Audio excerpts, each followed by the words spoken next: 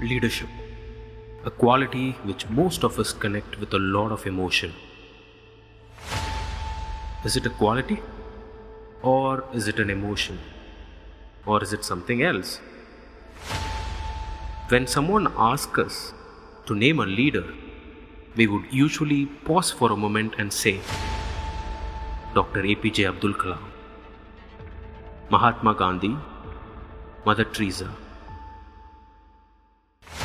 And current generation may name somebody like Dhoni, some of the actor or actresses. But many personally would say about mom and dad. Are these leaders born or made? To research and know more about that, we have Decibel 707 Big Brother series. And I, Dinesh Kumar, is extremely happy to talk about leaders and leadership. So, as a listener, what am I going to get?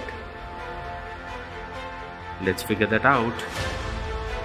Maybe some of the decision-making quality that we lacked can be learned.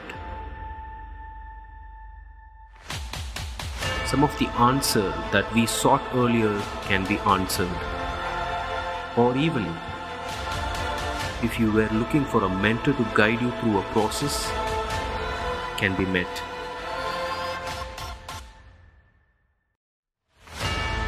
Stay tuned.